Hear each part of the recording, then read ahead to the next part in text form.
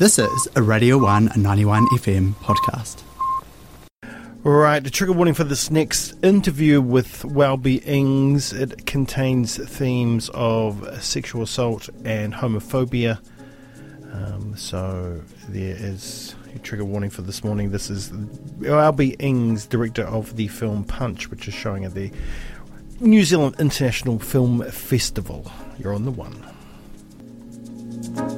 Right now I'm joined by Professor Welby Ings, a director and screenwriter of Punch. Atamarie. Atamarie. How are you today? Wonderful, because the sun's just come out. Yeah, brilliant. Yeah, the sun's trying to make an appearance down here, but even if it does, it won't affect too much, I would imagine. Right, Punch is showing as part of the New Zealand International Film Festival.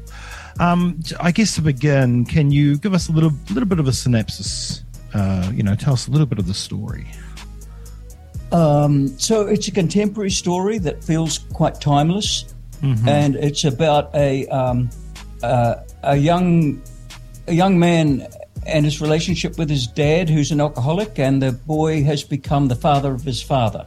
Yeah. So it looks at that relationship, and it also looks at the relationship. So he's a golden boy in the town. His father's trained him to be a boxer. He's very successful, very adored, and he finds himself falling in love with a takotapui, a gay Māori musician who's the same age as him but is despised at the school. So it looks at, I always think of it as a love story that thinks about masculinity in this country.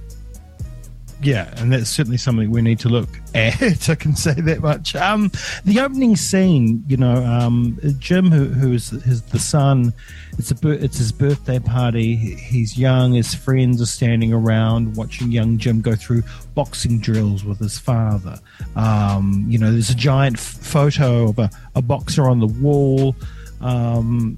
It sets a theme for the film. Boxing is Jim's life as a youth, and it's a huge part of his life as a young man, and it's his father's dream for his son to become a successful boxer, to help him get out of the town and things like that. But it's also Stan the father, it's all he wants for Jim. There's no kind of a side to it, I guess. It's his focus. It's the be all and end all.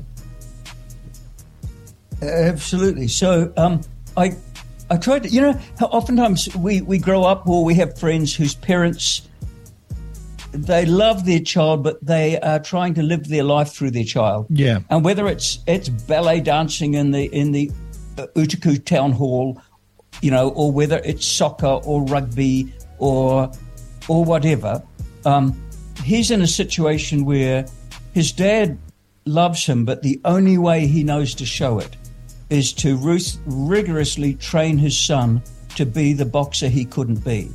And I tried to write, so all the main characters in the film, they're flawed, but I wanted to write a film that we would love them by the end. We would understand that despite their flaws, his dad's doing his best. He's a solo dad. He's brought this kid up by himself. He doesn't know how to throw a birthday party. They have sausages and bread wrapped up in white bread, and he gets his kid to show the other kids how he can do boxing training. Yeah.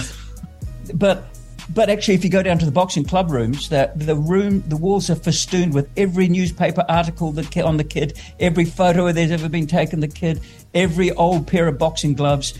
And so, one of the things I think generationally we've got better, but we're often not shown how to be dads very well in this country, and we inherit from generations of our past, and this story tells a story where that has become dislocated. A dad who's grown up with one idea of what it is to be a father, and a son who needs to be something else, but also the father of his father when his father's world is falling apart. Yeah. So, and I thought it would be an interesting thing to look at fatherhood and the relationships between fathers and sons, as well as when that becomes further made more complex by the fact that the son moves from a presumed heterosexuality into being gay. Yeah. And this is where that masculinity comes in again as well, right? Especially fathers of Stan's generation, men are men, you put in the work, good work ethic, hard work. And I see that in my father. a lot, and I saw a lot of my Jim, because my father's name is Jim, in Jim's father. And my name is Jamie, which is also Jim's name. So, wow, that his father calls him at a moment of heartbreak, which is very cool. That's right. Yeah, so I think oftentimes how men show love is not often recognized by people from the outside of that. So sometimes we show love through dedication or through loyalty, so we don't put it into words. So in fact, in Jim's relationship with his dad, he talks to his father like he is his father. So there's a scene when he's under the bonnet of the car talking to his dad directly about his alcoholism. And he sounds like his father.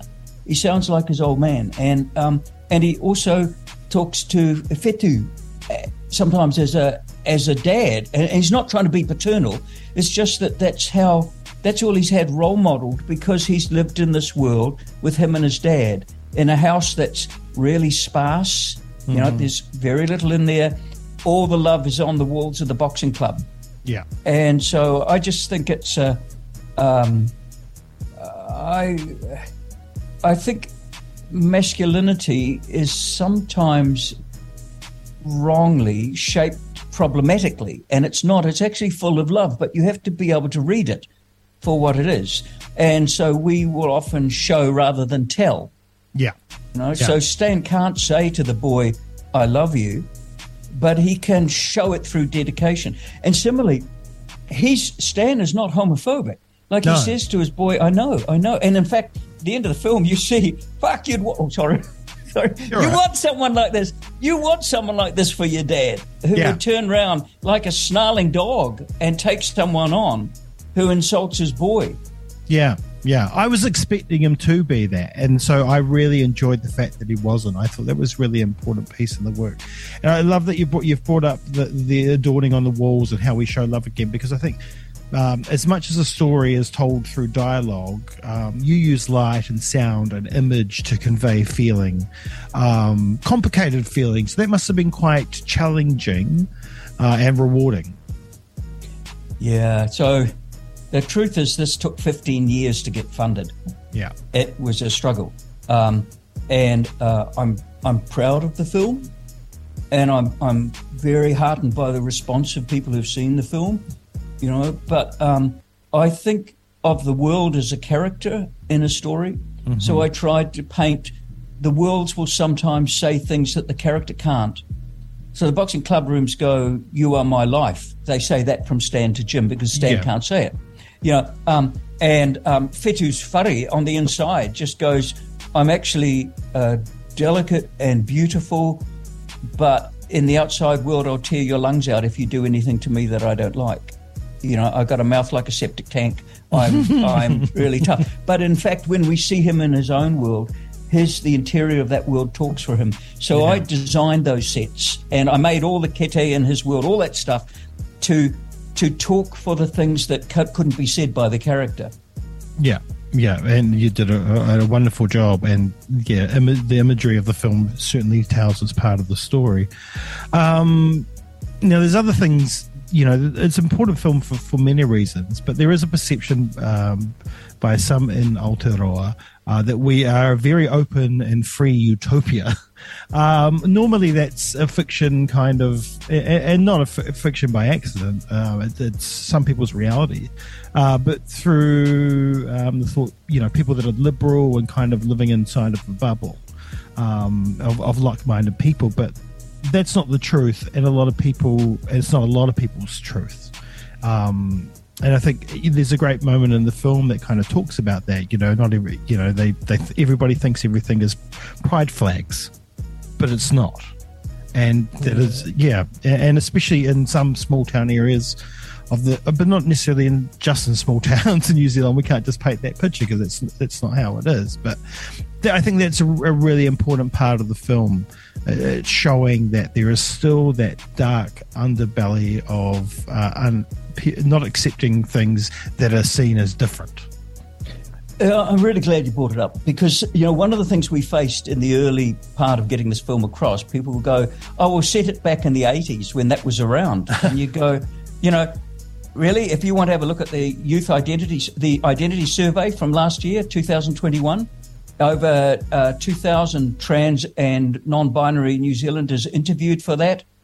There's a problem. Yes. There's a problem. We have a huge problem trying to get our young queer men to report sexual assaults on them as adults. Mm-hmm. We're in a better place, still not a good place, but better incrementally for men to be able to report sexual abuse on them as children. But you try to get a man to talk about being raped as a man. That's really tough. So we've got, and you know, if we look at it, this isn't about calling people nasty names. You know, that's not. It's about things like, so on one level, the nasty names things looks like the torrent of abuse that came down to the library that did the Rainbow Story Time, that had two people in drag telling stories to kids. But and all the attacks on the kids in Tauranga who at school tried to set a kind of a support demonstration up, and they received, in support of LGBTQ people, and they received death threats and those things happen and they get in the media. But what the film was trying to talk about is the stuff that doesn't get into the media. And so that we live with, of course we want to believe there's no family violence. Of course we want to believe that there's no racism. Of course we want to believe that men don't get raped. Of course we want to believe those things because it reaffirms our identity as a good country. Yeah. And we are a better country for going, we try, but we must always remain attentive. And so it is the role of our journalists, our artists, our writers, our musicians, our filmmakers to sometimes take those stories up and go, and this, that our society is always a paradox, and it's our job to be attentive to it, not to. So I love this country very much. I am immensely proud of it. Our restorative justice system, the fact that we led the world in decriminalising prostitution. I feel so proud of all that stuff, but so proud that I'm not prepared to let it, I'm not prepared to go, this country I love is so good it never has to be aware of anything anymore. Yeah. Kapai, I totally full-heartedly agree, and the same. I carry the same kind of sentiment to that. And there's a part in the film, and I don't want to give too much away, that kind of shows that with the teacher telling Whetū that we know and it's okay, and then the next thing you see is the complete opposite, and I was so happy for Whetū when he dressed the way he wanted to dress and looked the way he wanted to look. And then what happened, just, it was heartbreaking, and I'll let people see that. But, that's the point you're making right there. And I'm trying to make with this part as well, that, you're in that bubble, and some people might tell you, oh, it's fine, and you go for your life. But at the same turn, you turn around the corner and it's a completely different situation. And you made a really interesting point before, and I was really grateful that you made the comment too. This isn't just in small towns. So people go, you can grow up in a family and a selected community that's very supportive, and that's wonderful. Mm-hmm. But actually people get queer bashed in cities too, at 1 a.m. I remember about 5 years ago, one of us, my other job is I work at I help people get their PhDs, and one of the candidates I was working with, I came into work early and he showed up and I didn't recognise him. He was so badly beaten up. Mm-hmm. That was in Ponsonby in Auckland. Yeah, and he had been working at night to earn money. He was walking home. He was what some people might identify as, if you like, obviously gay. Yeah, and he got beaten up. And the thing he said, oh, it's just heartbreaking, but I made sure that Whetū did it in the film. He said, I fought back. Yeah. That was the main thing he wanted me to know. He fought back. So Whetū in the film, you wouldn't mess with him. He would tear your lungs out. And the only reason that he manages to get beaten up is there's more than one person. Yeah. But you put it out against the other part of the film where, I remember when we did the test screening in Wellington, that was big. I went back and edited some stuff after that. But they asked people, if you could come up with 3 descriptions of the film, how would you describe it standing back? And they said 3 things that I'm really pleased that's how it was read. They said, yes, it's somber, but it's beautiful and hopeful. And that's the film. So it's not a table banging, let's all talk about horrible. It just goes, there's actually hope. And there is things like love actually count, and care counts. And it's not some rainbow-coloured marshmallow soft thing. It's actually practical and real. You know, Jim's dad's love for him counts. Yeah. You know, it counts for something. So, I wanted to make a film that you went away feeling moved and positive, but also it haunted you. So 3 days later, you were thinking about the social condition of the world that those people populated. I love the fact that, it is a love story and many different facets of love. And the one big thing for me is that love can be repaired. And I don't think that there was necessarily love lost there. But there was certainly frustration and some other emotions. But, it tells that story. And I know through reading that this film kind of came from that for you and your personal life and your partner who sadly passed. So I guess that that's an important part of this film, right? I mean, it's a huge part of the film. Absolutely. It's the payoff. I mean, most of us can remember the clunkiness of the first time we fell in love. You know, it may have looked good on the Hallmark cards, but it didn't really look good in retrospect, but it was still love. And coming to terms with love is a big thing, you know, and I thought I wanted to create a film that was very authentic, that people would look at it and irrespective of what your gender or sexual orientation was, you would relate to it because those things were transferable. So it's not a gay ghetto film. It's a film that has gay characters and heterosexual characters and deep relationships inside it. And I think that one of the things that many of us are blessed with in our life is to encounter love. Yeah. And love that's flawed, and then try to work our way through it. And I'm an optimistic man, you know, I've been loved very much in my life and I love a lot. And I thought you could tell hard things and still talk about love. Yeah, indeed.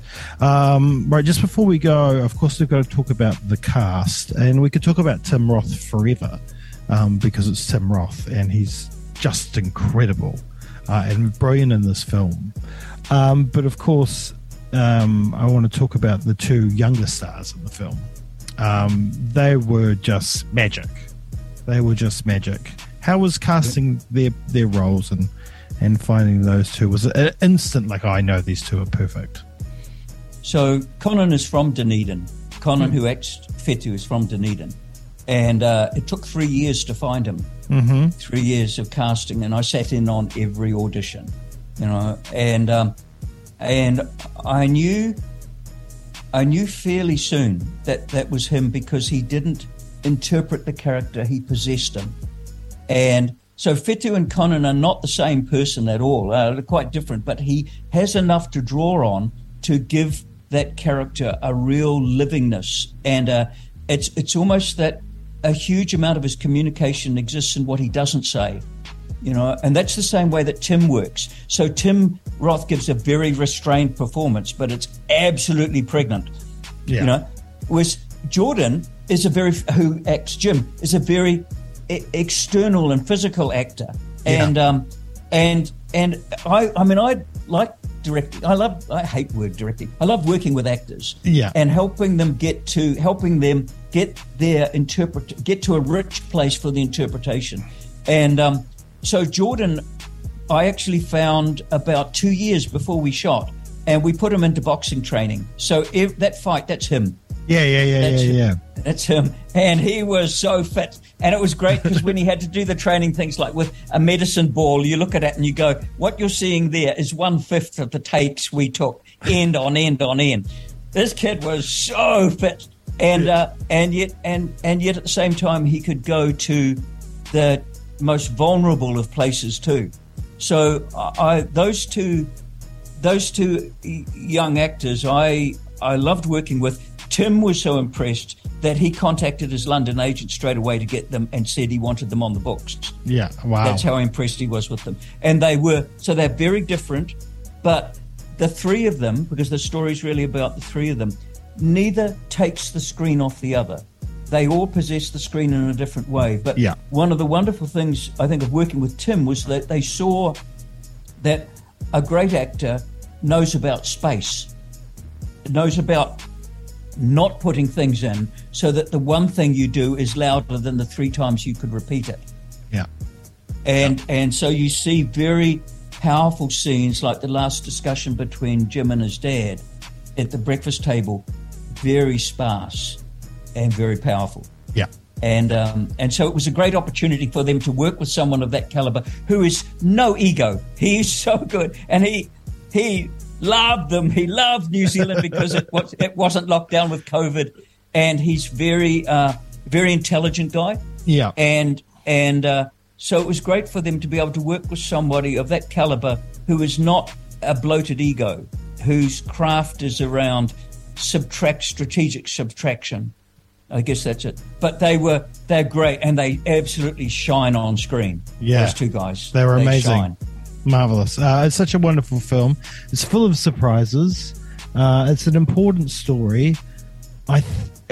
Stan's character to me is extremely important. The father, and how he deals with some of those things, as much as everybody's character is, and the things they go through their lives. But I don't know. I guess as a father myself, I don't know. There's so much in him.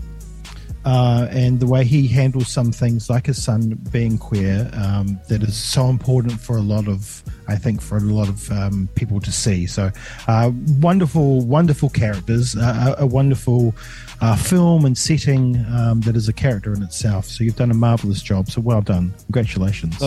That's great. I'm looking forward. I'm coming down to Dunedin this weekend. That's right. Screening down there. So that'll be lovely. I think there's going to be a Q&A after the session. Yeah, so they always terrify me, but they actually always work out well. Well, hey, look, you're a lecturer. You should be used to that kind of stuff. So that is happening. That's on the 14th at Rialto, and then there's another screening on the 16th as well. Hey, thank you so much for your time. I really appreciate it.